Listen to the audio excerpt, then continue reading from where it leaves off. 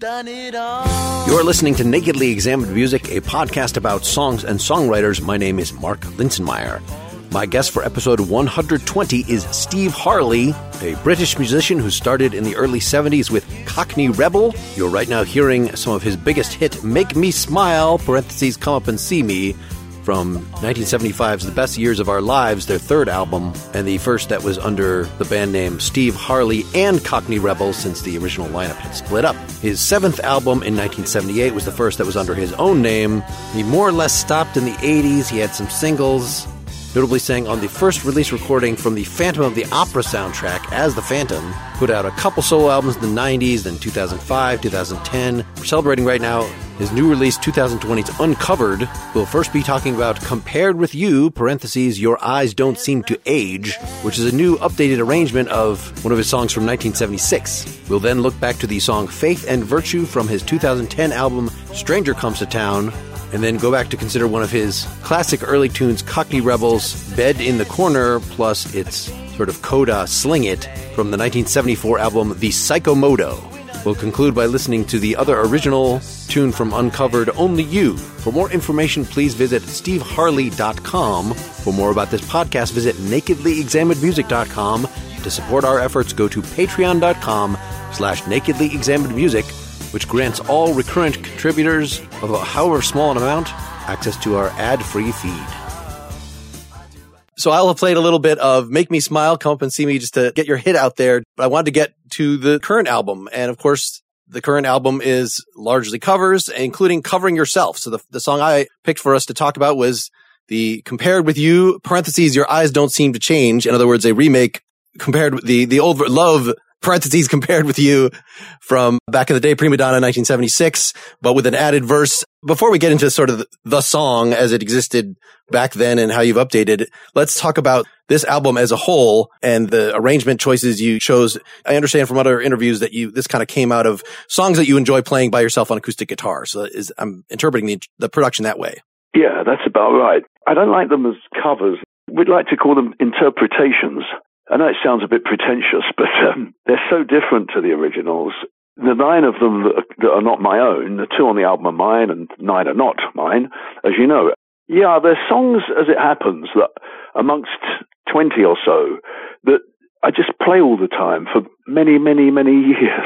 Can't explain it. They're like the Paul McCartney song, I've Just Seen a Face. I was having my son's 37, and he was dancing to that when he was 4. With me playing the guitar in the living room or in his bedroom. They're great songs. They're all great songs. And the main criterion for people like me who are going to interpret someone else's song is, do you wish you'd written it? And the answer is yes, on every count. Yeah, so it wasn't hard to collect them. I wrote in the sleeve notes on the CD, on the vinyl even, that there's a guitar in each of 3 rooms in my house all the time. I go into the living room perhaps late in the evening, and I might be thinking, okay, I'm going to watch some football. And I'm sitting there, and in the corner is it's an HD 35 Martin from 1974. It's a magnificent instrument. It's Martin's flagship. It's beautiful. To own one is just a privilege. And you touch it, and I look at it, and I think, you look so beautiful. I've got to pick you up, caress you, and tune you, and strum and pick. And, tunes come or they don't come, but the pleasure of holding that wonderful instrument, that work of art, is such a joy. So I play all the time. I mean, all the time. My fingers are raw, If I'm not on stage, which I am not a lot of the time, I still play at home. And I've been playing those songs. There you are. And one day my engineer, my friend Matt Butler, who is a great engineer, he just said, why do you keep talking about this? Let's do it. I had to find the right players. I've always wanted to make a record, Mark, that had no keyboards, no electric guitar, no overdubs, a real organic, pure piece of work. And now I've done it. Well, let's get the example out there. Let's just let him hear it in full. So this is Compared with You, parentheses, Your Eyes Don't Seem to Age.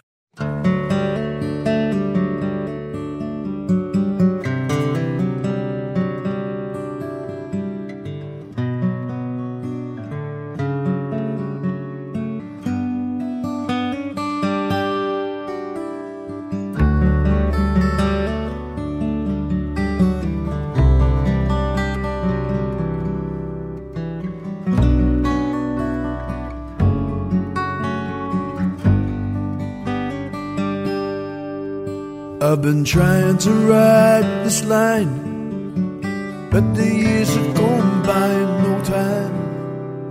And you know, it's not easy for a boy in love, but I had to find the clue. It could only come from you. Like a waterfall, you tingle me with your love. And you know that since you loved me, I have everything.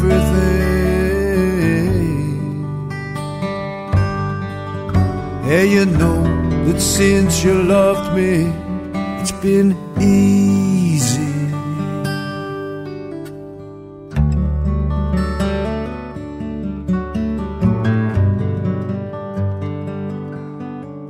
All the things that I've been through don't mean a thing compared with you.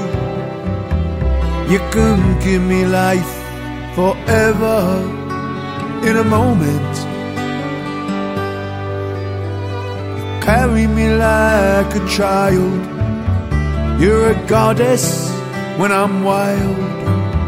When I'm desperate and black, you are golden. I confess that since you loved me, I have everything.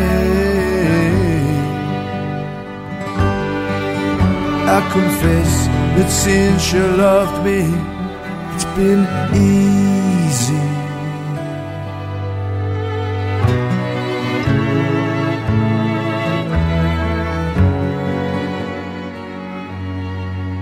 Yes, I know we've reached a stage, but your eyes don't seem to age.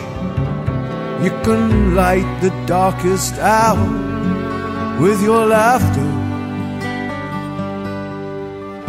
All the times I've been afraid, you bring me comfort unashamed. You're the only one who sees what I'm after. And you know that since you loved me, I have everything. Yeah, you know that since you loved me, it's been easy.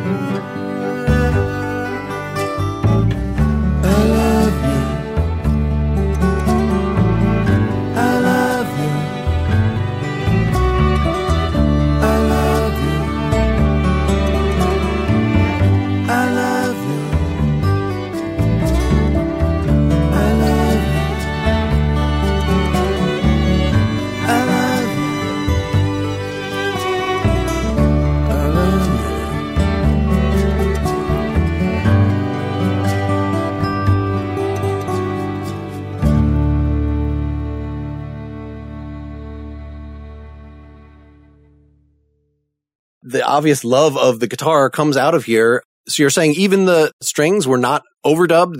Oh, the strings were.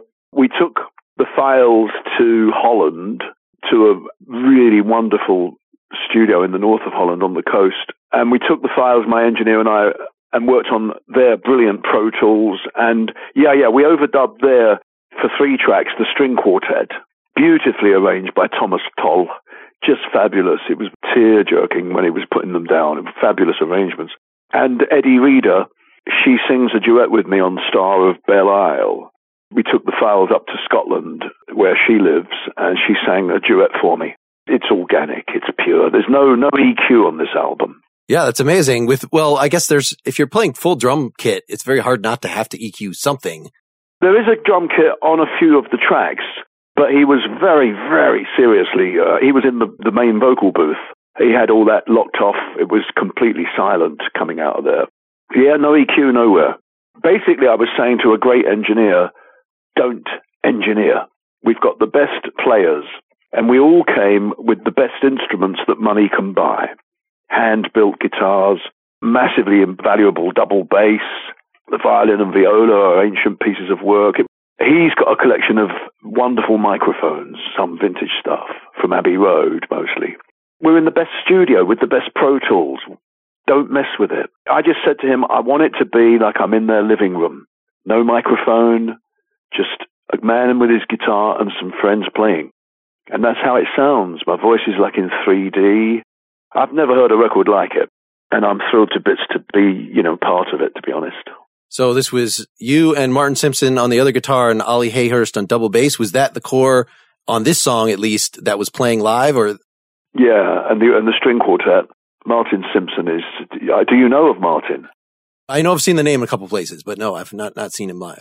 With the claw hammer finger picking style, he's a master, and I've been a fan forever. And there's no such thing as bad music.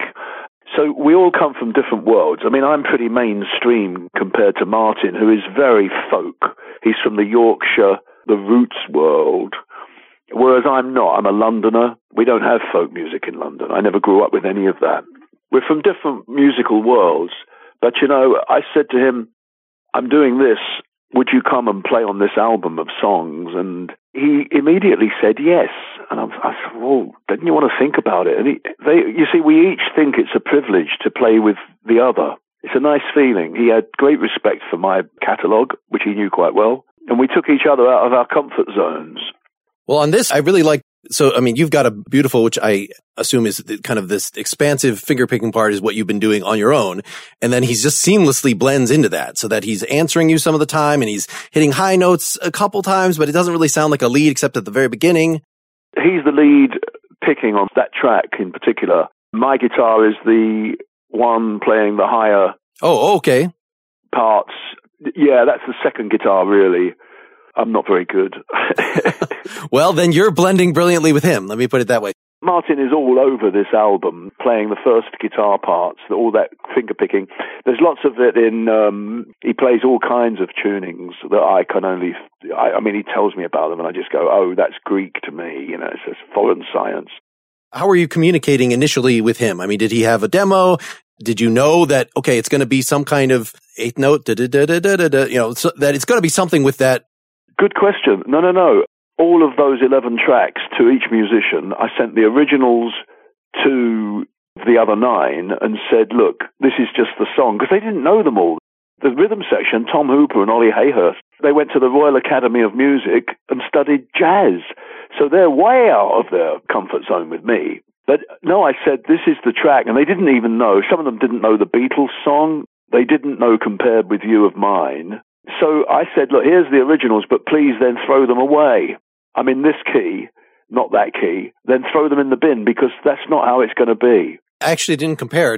With your voice changing over the years, did you change keys between the versions? Yeah, my voice has changed immensely because of so much exercise, singing on the road, the keys, I don't know, I just moved the key. Whatever, I was going to sing some of those other people's songs in the key I fancied. We went into the studio completely unprepared. There was no rehearsal, nothing. We just met up at this residential studio, Rockfield, in Monmouthshire in Wales. And we met that first morning. We got to chew the cud, got to know each other a little bit, made 2 or 3 pots of coffee and tea, and said, okay, guys, I'm going to start with this song.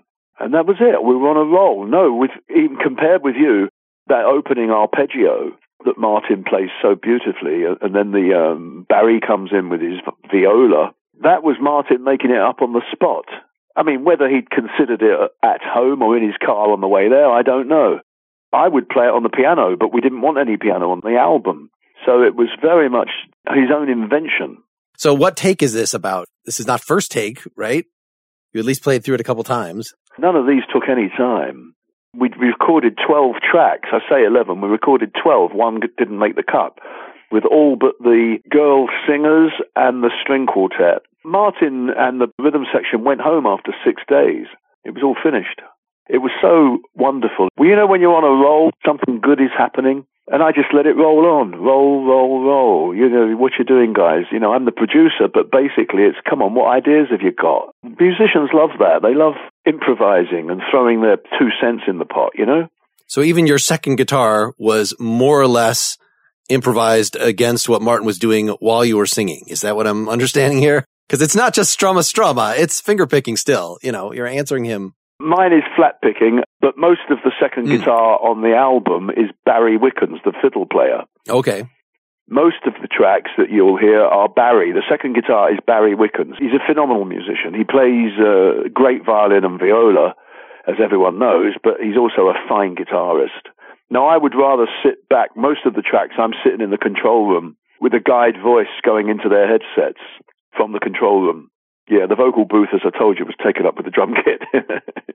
You're singing a guide vocal into their headsets just while sitting in a different room. Yeah. Okay. in the control room with the engineer.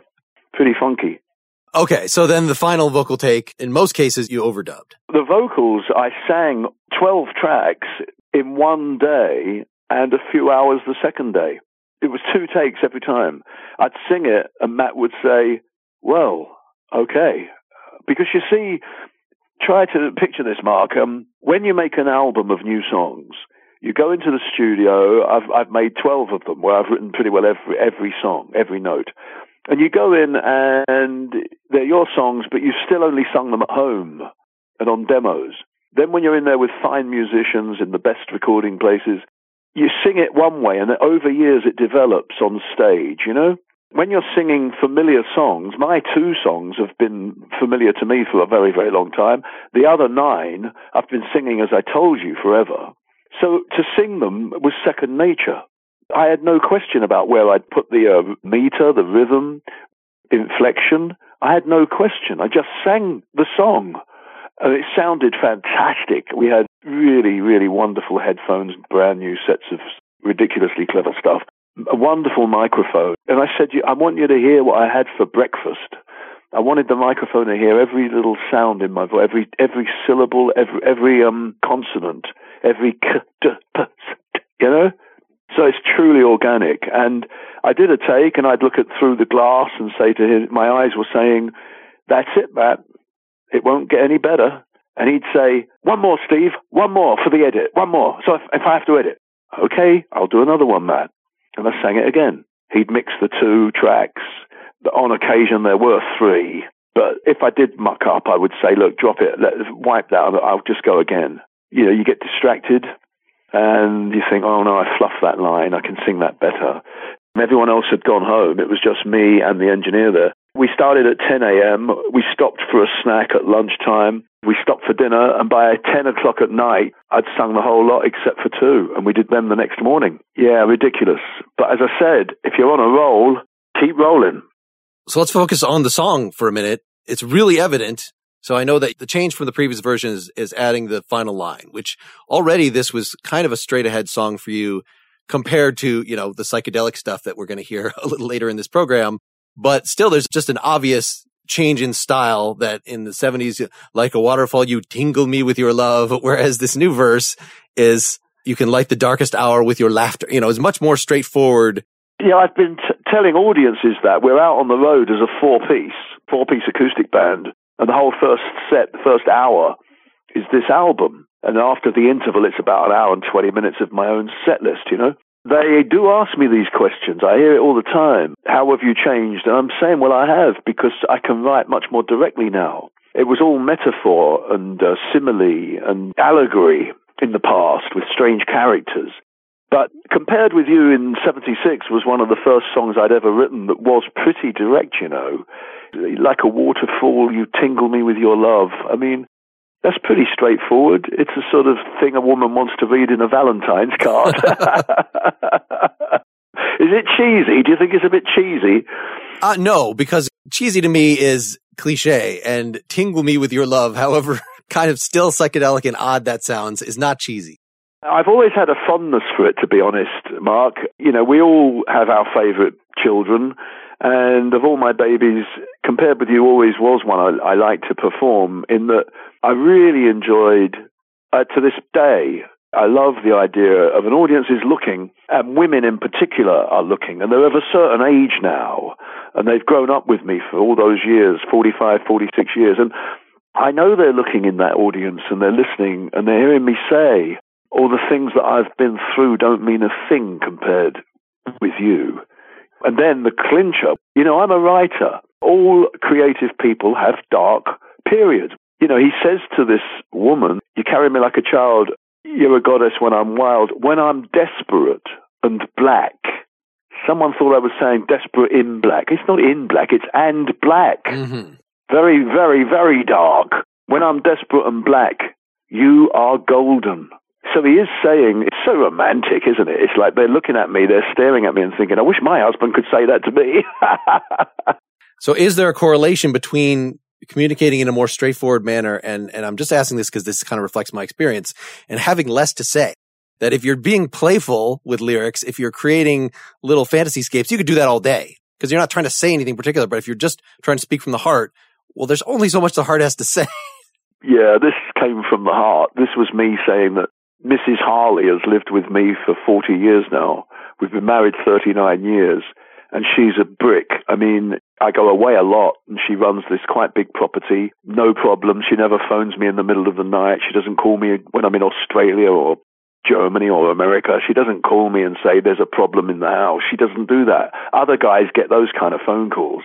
And those are the marriages that split up, or he gives up the job because she won't let him travel. And mine's not like that. She gets it. I went in to sing the song again with my new voice and my maturity, and I'd said to Matt Butler and to my wife, I'll come back with a new verse. I've got, Dorothy is owed a verse, He knows her very well, and he loves her very much, as most men do. She deserved that. Everybody loves her. She walks in a room and it lights up. She's one of those women. So how much effort went into these? This is 6 lines, but I know just from experience that the few times I've tried to go back and fix or add to a song that was years and years ago, and I'm not in that mindset anymore. I mean, you've explained how you can get to a mindset to come up with these, but in terms of picking the actual words, was this a single effort? Was this very gradually over 6 weeks, or what was this? You're really nailing this. It took a fucking age. It took stupid time, but every day in Rockfield for 10 days, for 7 or 8 days, Matt Butler would say to me, have you written that verse yet? And it got to the point where at dinner one night I said, Matt, I love you, but lay off. Don't ask me again about that. Because you know who I am. You know I'll deliver the goods. I'll get there at the deadline. I'll have those words. And that was it. That was drop the subject. I'd been thinking about it for about 6 weeks and getting nowhere. I wrote loads and loads and loads of stuff in my house. Loads of it late at night. And I kept saying to myself, this has to stand up with the lyric that has been in existence since Love's a Prima Donna. It has to stand up with, you're a goddess when I'm wild, you carry me like a child. All those expressions, I've been trying to write this line, but the years have gone by in no time. I have to be able to write something that lives with that, and I'm not as clever as I was. No matter, I'm older, I'm wiser, but I'm safer. We get safer.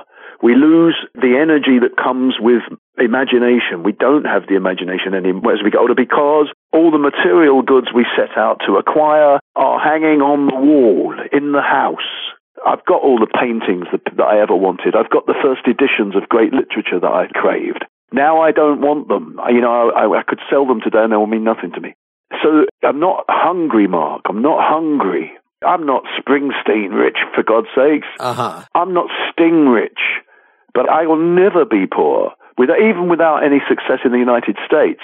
Well, anyway, because we're not hungry anymore, I could name you a dozen of the world's best-selling, biggest live draws on the planet, and you know who they are. Do they release product today that lives with their biggest hits, their peak in the 60s, the 70s, even the 80s? No, they don't. You can't name one that does. Tom Waits to a degree, but he'll release one every 30 years like me. Those who release lots, the quality is diminished. There is no question. Otherwise, it's just the way of human nature. My father was cremated on the third to last day of this recording sessions. He's 93. It was a common, quick no funeral, because his children, there's 5 of us, and his old relatives are all in so many different places. It made it very, very difficult. And everyone was happy. He wasn't religious. And I sat out in the sunshine on July the 7th or 8th at the studio in the countryside of South Wales as my dad was being cremated 200 miles away. I sat there quietly in prayer. I went back in and I said after half an hour, I've got it at last, Matt. I swear to you. My dad was there on my shoulder. He came as the muse. I was able to write. Was I thinking of him? You know, he got me through a childhood where they told him I was dying at the age of 3.5. They said I wouldn't survive with polio. And he said no. My dad was like that. Keep Stephen alive. Whether I was thinking of him being cremated at 93, losing my dad, but I came back in and just said to Matt, here it is, and I need to know what you think, in all honesty. Does it compare? Does it live with the original? Does it fit? Is it worthy of its place as a third verse of a song which my audience, you know, it's not a big hit single or anything, but it's considered by my audience to be a precious moment. And I just walked in and, well, I said, put the micro. I didn't read it to him. I said, let me sing it once through for you. And he put his thumbs up. He said, you got it, Steve. It's perfect. And he's a very sentimental man and a really good friend. And I thought, well, he'd be honest with me. Before we go on, I want to stop and tell you again about Masterclass. I'm so grateful to have their support for this podcast and grateful to have my own all access pass right now in this time of lockdown when we so need educational things to do. There are over 80 different instructors, masters of their craft across tons of categories. My whole family is using this. I see they've been watching Kelly Wearstler's class on interior design, Will Wright on game design and theory, Serena Williams teaching tennis, Misty Copeland teaching ballet, which nobody in my house does ballet, but I see multiple episodes of this class have been watched by somebody in my house. It's really interesting to see these people talk about their arts, even if you're not doing that art. But of course, most of you are going to be most interested in the music ones. There are a dozen of those. And this week I spent some time with Christina Aguilera teaching singing. Now, based on the guests that I choose for this podcast, you can probably guess that she is not one of my prime influences, but she's a really engaging speaker and has a lot of really interesting things to say. There are lessons on diction, on warming up, on increasing your range, cures to heal a strained voice, how to project, how to sing pop versus rock, vibrato, vocal sliding, microphone techniques, studio microphones, and more abstract, touchy-feely kind of stuff. Finding her own voice, how you can express yourself. There are so many different accomplished, enormously talented voices to hear from through Masterclass. And if you buy one annual Masterclass all access pass for yourself, you get one free to share. So do something for yourself and you get a free Mother's Day gift, or you could look at it the other way around. There is someone else you know in lockdown who really could use this. Why don't you show that you're thinking of that person? Use the offer to get Masterclass for them and get it free for yourself. Go to masterclass.com/examined to get started with this limited time offer. That's masterclass.com/examined. Thanks, and let's get back to the show. So I'm going to interpret some of the more spiritual tone that this conversation has taken as a segue to discussing faith and virtue. The next song, the first track on Stranger Comes to Town, 2010. Can you just say briefly where you're at 10 years ago with this album, the last full on original songs album? Still some of the same people. I see this is a co-write with Barry Wickens, your violin player that you were just talking about. Yeah, I like that album quite a lot. Is it that long ago? Don't tell me that. Oh, Christ. No, it was a rock band album, you know, and that Faith and Virtue, I write as I feel at the time. I wouldn't think it's got any great message, although he does keep saying, you know, there is no faith, and it's a shame. I've got faith. I actually go to church when I'm able. It's a shame there is so little of it now. We live on cartoons and Fridays, which means waiting for the wage packet, you know, Friday, waiting for the weekend.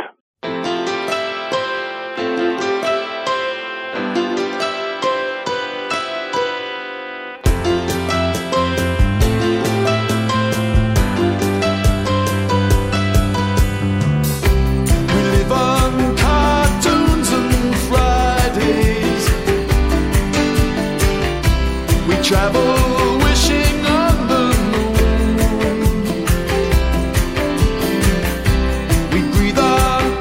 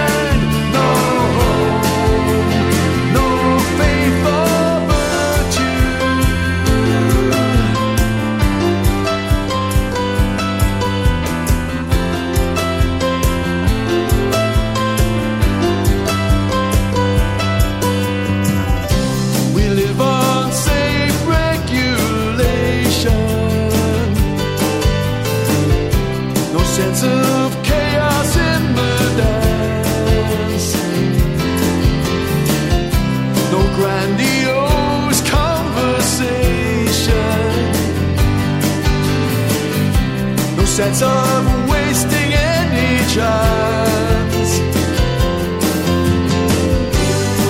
We could dine out on Sunday, or we could swim in acid rain. Where did we go? How did we learn that trade? No peace of mind, no home. Where did we go? How did we learn that trade? No peace of mind, no home, no faith or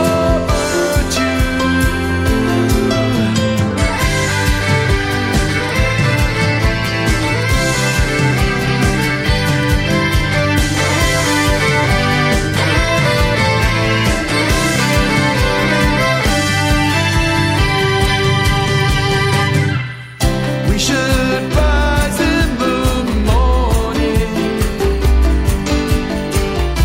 like being carried through the ranks. We wear the skin we were born in, believing messages of thanks. And we could dine out on Sunday, or we could swim in acid rain. Where did we go? How did we learn that trade? No peace of mind, no home. Where did we go? How did we learn that trade? No peace of mind, no home, no faith or virtue.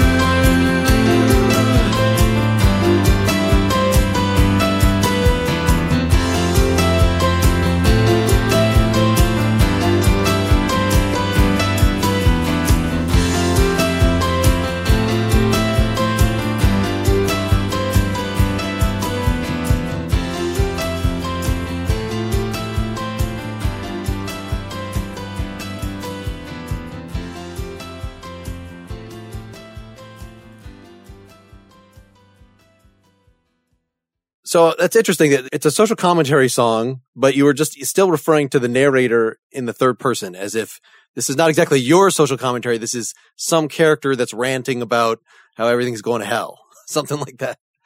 Did I use the third person? I think you did. Yeah, I think I did. I often do. I actually have all my life written and thought of it as a narrator, because mostly what I write is narrative. It's not throwaway bubblegum. It's usually got a story going for it, a narrative. And this one is, I feel it's anyone like-minded people crying out at what the hell has gone on.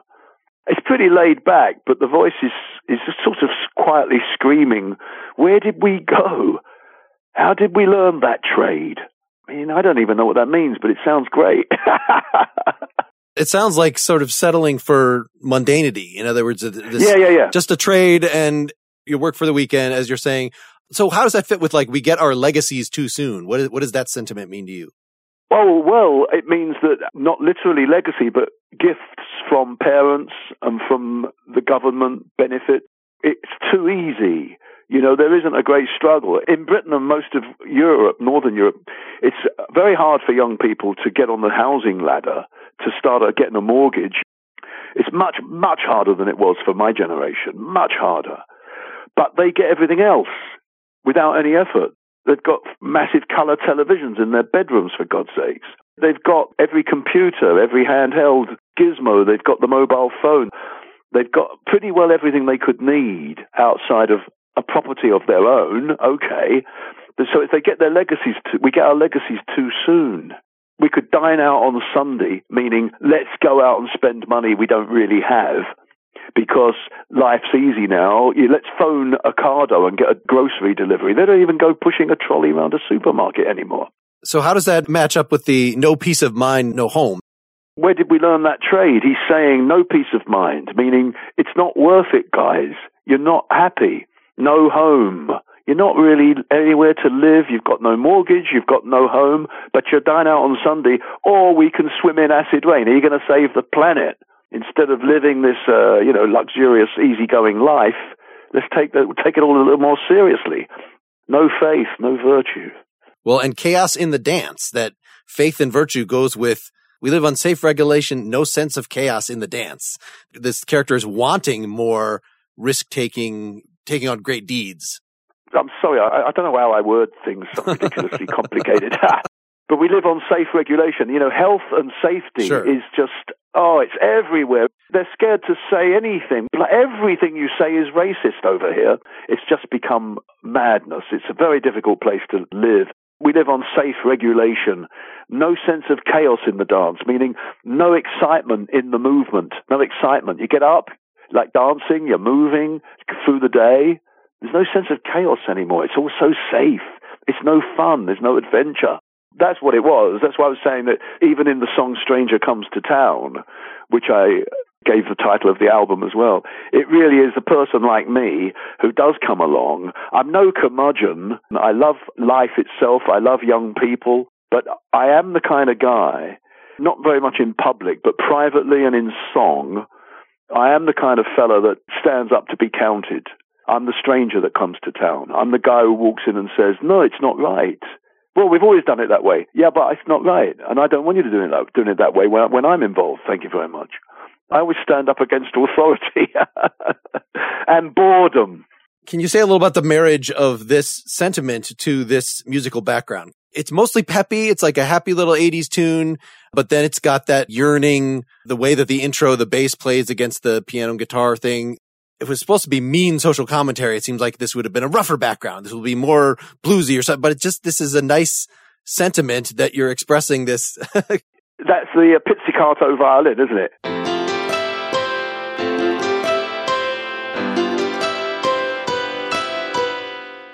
That's always been a way with me. I can't help myself. I think that I write doom and gloom, but try to deflect the listeners from it with a more poppy tune and production. Remember Make Me Smile, which, while it wasn't a big hit in the USA, was gigantic everywhere else in the world, and is to this day. It's huge. It's got a life of its own. And, of course, it's pop. Ooh la la, ooh la la. And I know that. It's a mid-tempo backbeat. But the lyric is finger-pointing.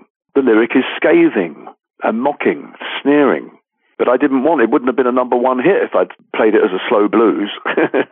And I see that even in compared with you, that the original version, it's Tony Rivers arranging these background vocals and just a much bigger, poppier kind of concoction that fits less well, I think, with the lyrics than what you've come up with the new version. If I've re-recorded it, it's obviously because I thought I could improve upon it. Sure. Well, let's get the third selection out there. So Bed in the Corner / Sing It. So it's technically two songs, but really Sing It is just musically at least a coda to Bed in the Corner. It follows directly. So we're going to play those two together. Can you say something briefly about it before they hear it in full? Whoa, you're going back so far. I am. From Psycho Moto, 1974. I was a very young man. Yeah. Bed in the Corner is simply everything it says. It's two young people looking each other in the eye and they're thinking loving thoughts. It's no more. It's it's full of lust. She basically said, I've got a bed here for me, I've got a bed here for you. You can look in my eyes. But she's saying, I'm playing hard to get. And then the segue is so that I could burst wide open, kick the doors down and say, I'm not having this. I'm not putting up with this. I'm frustrated with this, Sexually, young people, he's dripping hormones. And then he says, I've had enough of this. And he kicks the door down and says, the ship was sailing through a tempest of fear. There was lightning and explosions galore. So he's having a wet dream. Ah, okay. Then he looks at her and says, sling it, meaning go away, throw it away, change it, sling it, stop it. Let's sling it and do it all again, Let's sling it and start again, madam. I assume that was a Britishism, that sling it is not a normal phrase as chuck it or something, but. There's an expression of if you want someone to go away, mm-hmm. in the south of England, London in particular, where I'm from, they'll say, sling your hook. It would go back to the ancient shipping times, the pirates, mariners on the high seas. They'd walk around with their hook, which they would hang into the wood to hold on and stuff. To unload, the lighter men would unload cargo with a hook. Yeah, you know, you've seen On the Waterfront. Sure, yes. The film, Marlon Brando on the waterfront. Those guys, the dockers. And there was an expression in the docklands of London, the docks where I was brought up, where my dad was born, where they say, sling your hook, meaning go away. Take your hook away with you. Sling your hook. So I'm saying, sling it. You know, stop. Do it again. And then he finishes with this crazy dance. In 5/4. Yeah. You got it. You're ahead of me. Yeah. He's basically saying, let's do it again in 5/4, meaning, come on, this is ridiculous. Let's dance. Like peacocks. He's going, let's dance like a peacock in 5/4 time. I'm the clever one. He's trying to attract her like a peacock.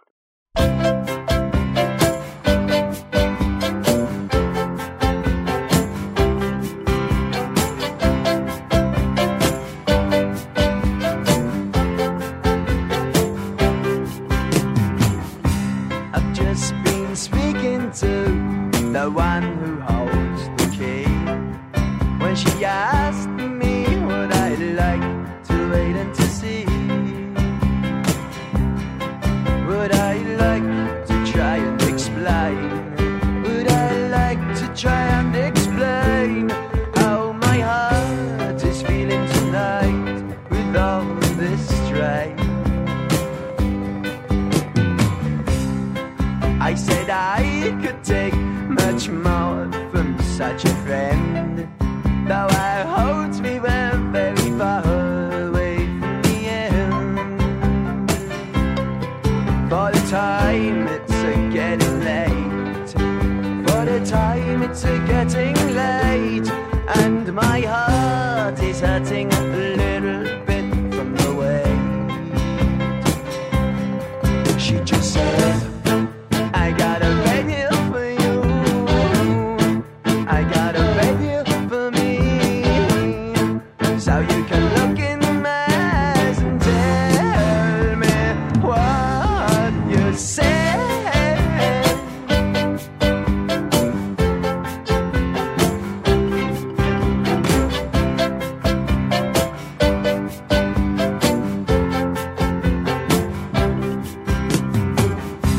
Well, she's a rosebud in my heart and in my dreams. See her flow into the night like rivers and streams. How I'd love to lie in her arms. How I'd love to lie in her arms. But I don't say I want to win her with my charms.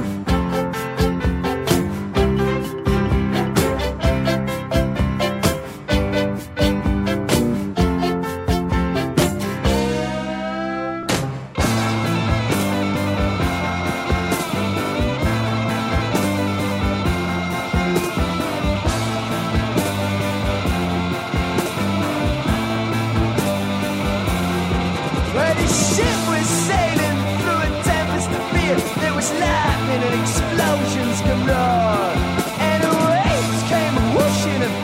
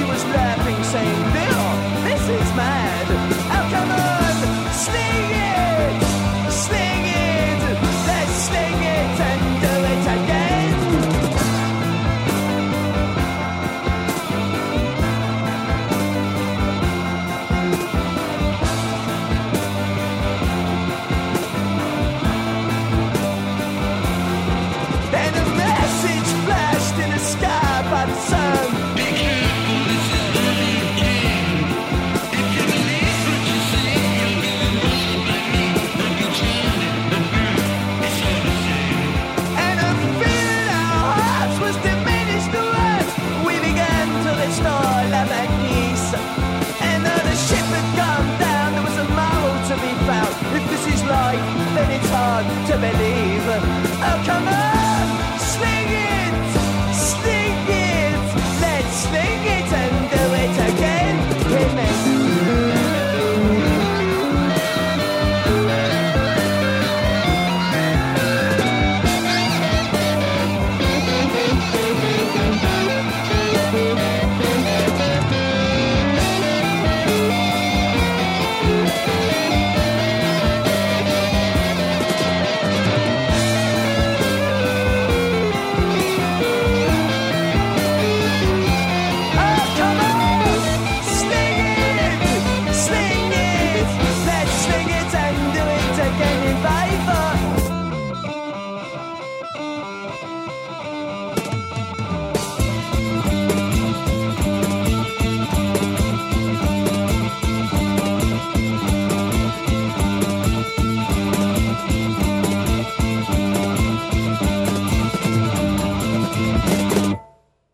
Let's talk just a little about this crazy, totally different arrangement background than we've had in either the other two.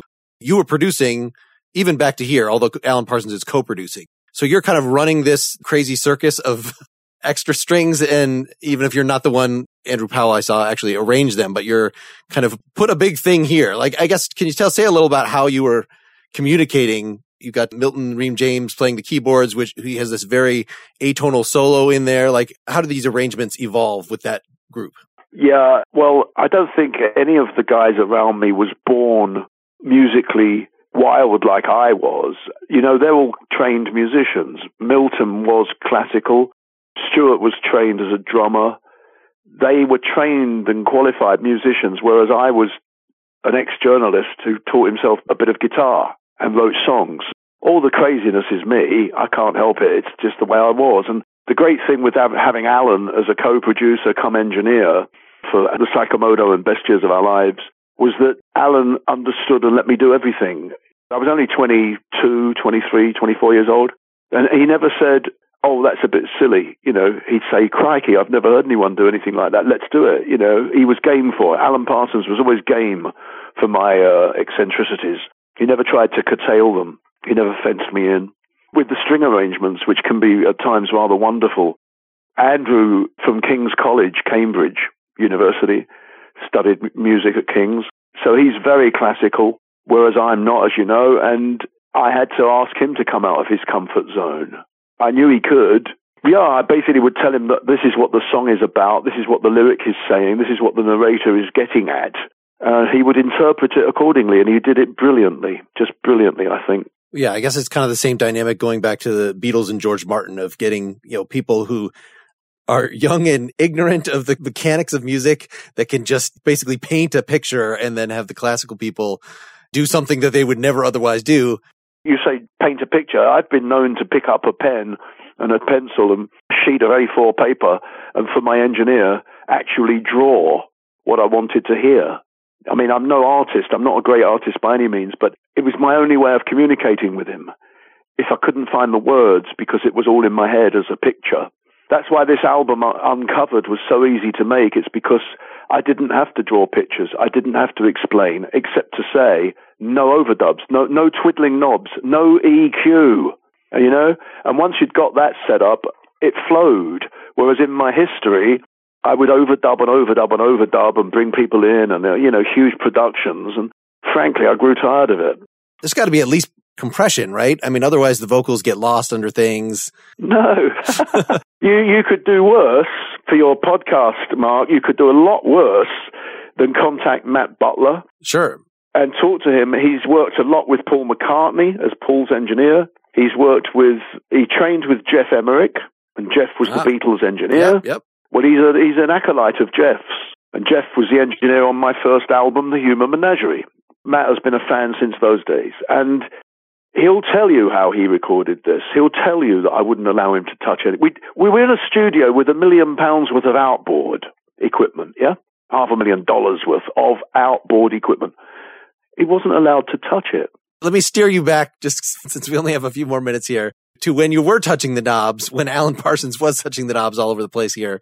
For instance, you got this whole island feeling with the prominent string part and this rolled, is it xylophone? Is it marimba? Something? Do you know what No, it's Fender Rhodes piano and violin. It's ba-ba-ba-ba-ba. It's pizzicato violin again. Okay, because there's distinctly, when she asked me, under the, like, what I like to try to explain, I'm hearing... Does it sound like marimba? Yeah, it's something rolled, in the left side under all that. Time, it's a-getting late. For the time, it's a-getting late. And my heart... I'm pretty sure that's off the Fender piano, It would make sense that would be Jean-Paul doing something because he's not elsewhere in that part of the song. Yeah, that's what I think. But anything's possible at Abbey Road.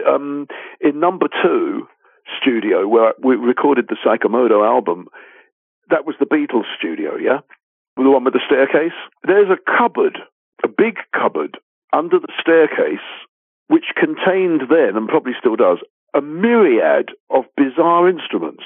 Because I was so into experimentation, I used to go down and just open that cupboard and pull something out. One day we pulled out the double bass. There was a double bass in there. And we said to the bass player, Paul Jeffries, we got a bow and the double bass. He'd never played one in his life. And it's on Mr. Soft on that album. Vroom, vroom, vroom, vroom. That's the double bass that was in Abbey Road under the staircase. Bowed by someone who doesn't know how to use a bow. That totally explains that sound. Okay. That's right. It's a mad song. Also, we found a Celesta, and that's on a couple of tracks on the Psychomoto. We dug that out. Now, that's not marimba sounding, but because it's more Celeste is bell-like. Obviously, a lot of the stuff coming together when you're getting in the studio. At this point, were you writing in the studio or had the Sling It part of the song that's led off by this electric violin?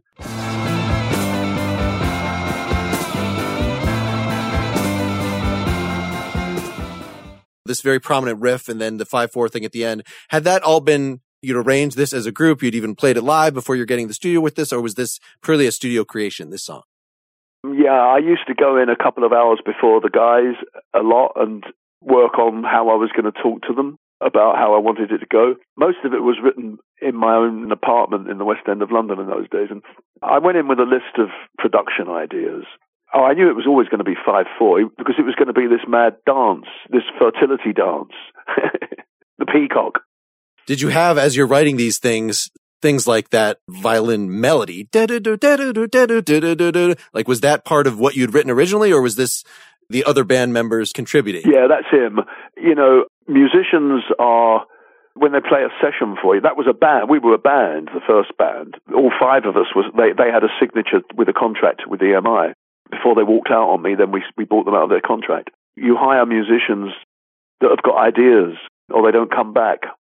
And if they have an idea and they put it on a track and then they say later on, that idea was my idea and it's a hit record, I demand some songwriting credit. People like me say, sorry, but I hired you to give me ideas. You were paid money.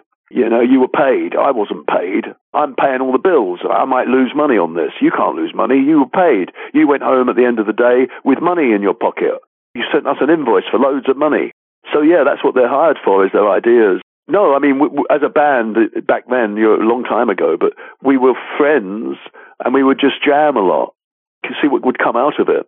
Yes, I remember reading that when the Police formed originally, that it was kind of set up that, okay, well, Sting is writing all the songs and he'll get the songwriting credit, but that it was financially worked out that I think a third of the songwriting royalty was put toward arranging. So that was split 3 ways. Hearing this wonderful functional unit and your story about how it broke up basically over publishing, I kind of, wish that kind of thinking had been in the wind at this point, to acknowledge arrangers, but yet you're still, as the songwriter, not having to sacrifice your vision. The line to draw here, Mark, is what is a song and what is a record?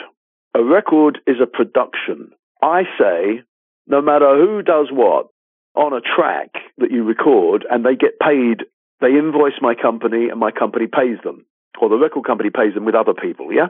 Mm-hmm. They are satisfied. Now, if musicians change a song so much that you could never say it, the original, I would contest that every song I've ever produced as a record, I can sit down in your house and play on the piano or the guitar the song. Yeah. It's a song. Otherwise, there's nothing there, right? No one else wrote that, me. Or if they did, good, they get the publishing. Mm-hmm. They get their share. But if I wrote the song and I took it into the studio and said, here's my song, Now I want you to do this, this, and this, and what ideas have you got for the double bass or the violin or the electric guitar? Well, that's what they're paid to offer up, their ideas. Well, so let me ask you, with Faith and Virtue that we played on here, you're not stingy at this point giving co-writing credit. Was that because Barry Wickens came up with that initial, like the intro riff or something? At least on the internet, it said it was co-written by you and Barry. Yes, music co-written by you and Barry.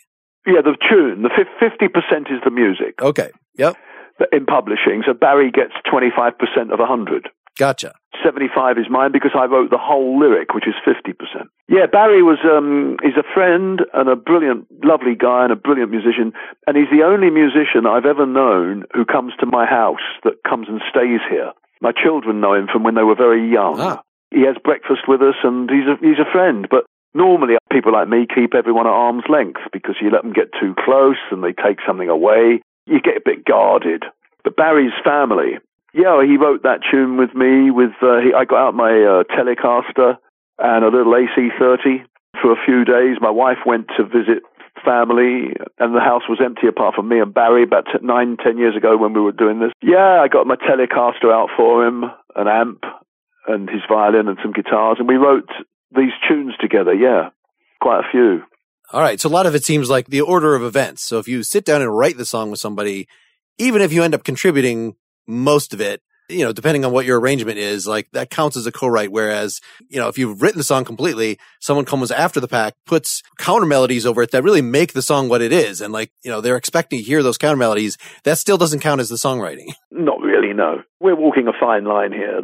There's a point perhaps where decent people, if a guy does something miraculous in the studio, yeah, I would be saying, and I have done, you've got a part, I'll give you 15% of this, 20% of this, because you contribute. Yeah, you'll find musicians' names scattered here and there as co-writers with me. Never the lyrics. It's always their part of the 50% of the song, which is the tune. No, there's quite a few. One of my favourite songs I sing at every show is Journey's End, on an album called The Quality of Mercy. It's got a co-written with about 4 other guys. They were the guys in the band in the studio that day. And I had a beginnings of the tune, and I said, I'm stuck on this, can you help me? And they all came up with a 10 cents worth. So they got the writing credit, and they earn a few shillings to this day, yeah. So just to wrap up, let's play the other original song from the Uncovered album, Only You, which I see was written in the 90s. Had been buzzing around for quite a bit. Had been on a live album before, but this is the definitive version. So do you want to say a few just closing words about that? Yeah, I owed it to myself to put Only You on the record once and for all. I mean, we've sung it live a few times, not very often at all. Nobody knows it. But it's a song I've always been proud of and just enjoy singing. And it's a good story, too. No message in the Bible. No bolts of thunder in the sky. Only you. Dancing like a fire. Only you. She's special. All right, here it goes. Only You. Thank you so much, Steve. Hey, Mark, it's been a real pleasure.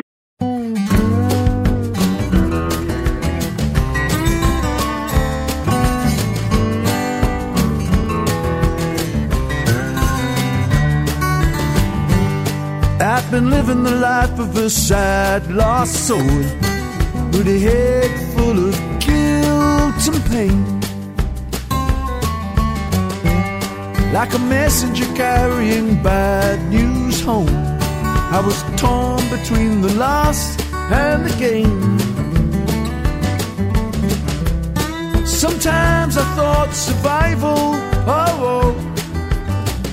was only a hopeless compromise. Many times I felt like quitting. Then I saw you dancing like a fire.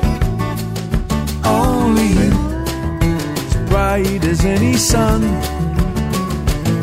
And me, I was looking for something for so long, babe. Only you came to me. Yeah, yeah, yeah, yeah, yeah, yeah, yeah, yeah, yeah, yeah, yeah, yeah, yeah. Yeah, yeah, yeah, yeah, yeah, yeah, yeah, yeah, yeah, yeah, yeah, yeah. I've been traveling lonely from town to town, on a road to find eternal youth. I've been hiding my eyes from a life going wrong. I was afraid to have to deal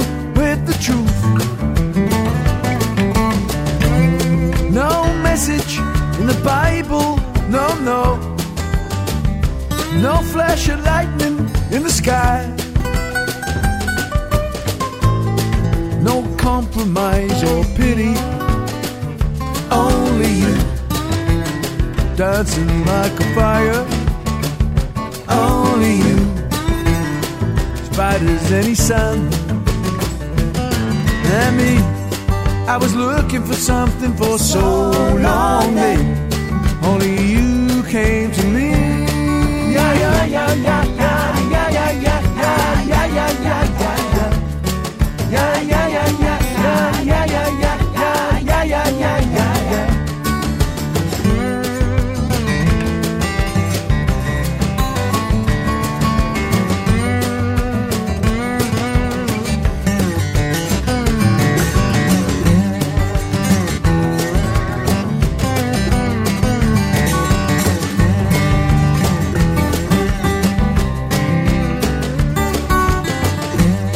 I've been falling apart since who knows when.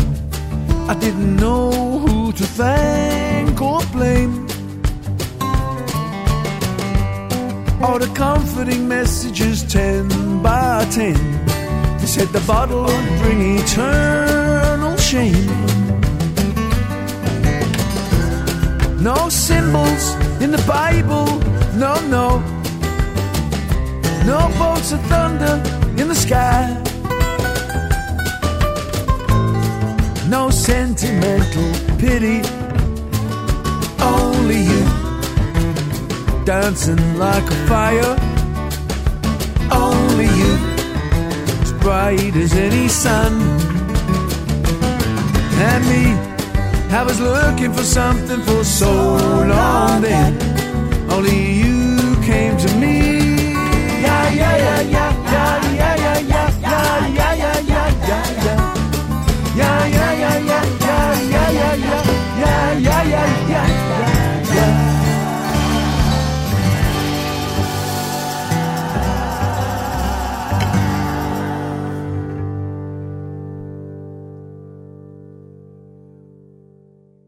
Thanks so much to Steve. I'm not sure when it was that I discovered Cockney Rebel. It was definitely as an adult, but it fit right into the glam rock, semi-psychedelic 70s wheelhouse that includes Roxy Music, Brian Eno, David Bowie, a lot of other stuff that I liked.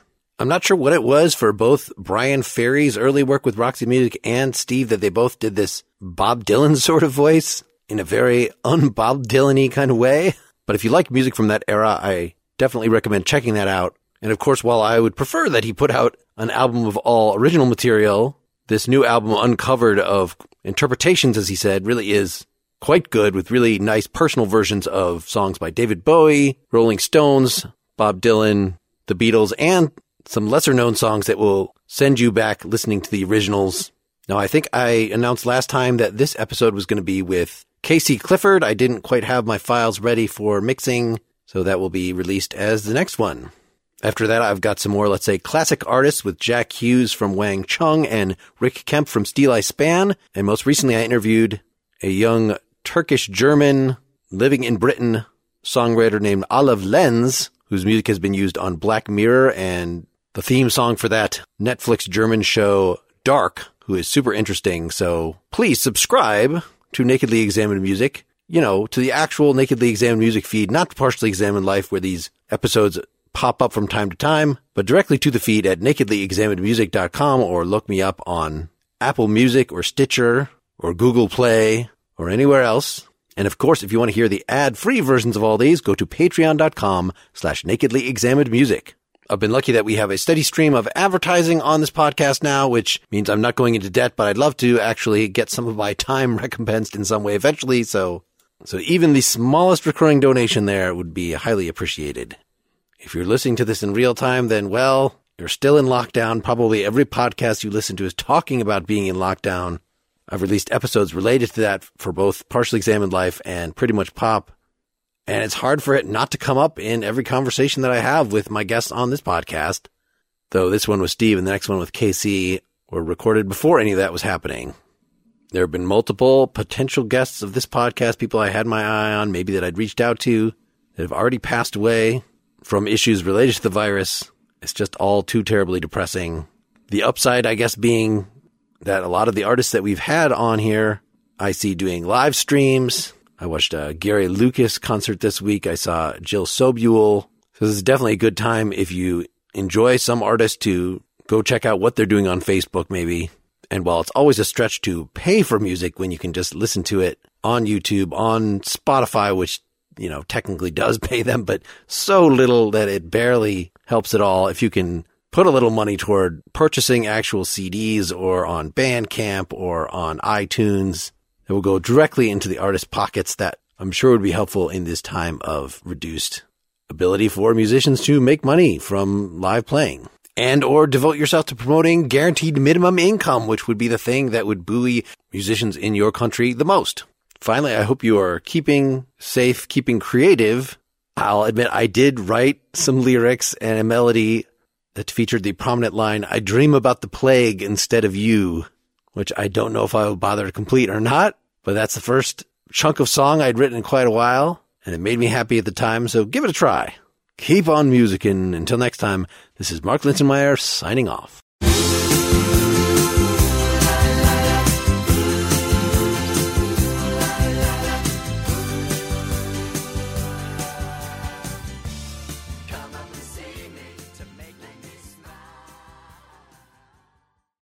Join us today during the Jeep Celebration event. Right now, get 20% below MSRP for an average of $15,178 under MSRP on the purchase of a 2023 Jeep Grand Cherokee Overland 4xE or Summit 4xE. Not compatible with lease offers or with any other consumer incentive offers. $15,178 average based on 20% below average MSRP from all 2023 Grand Cherokee Overland 4xE and Summit 4xE models in dealer stock. Residency restrictions apply. Take retail delivery from dealer stock by 4/1. Jeep is a registered trademark.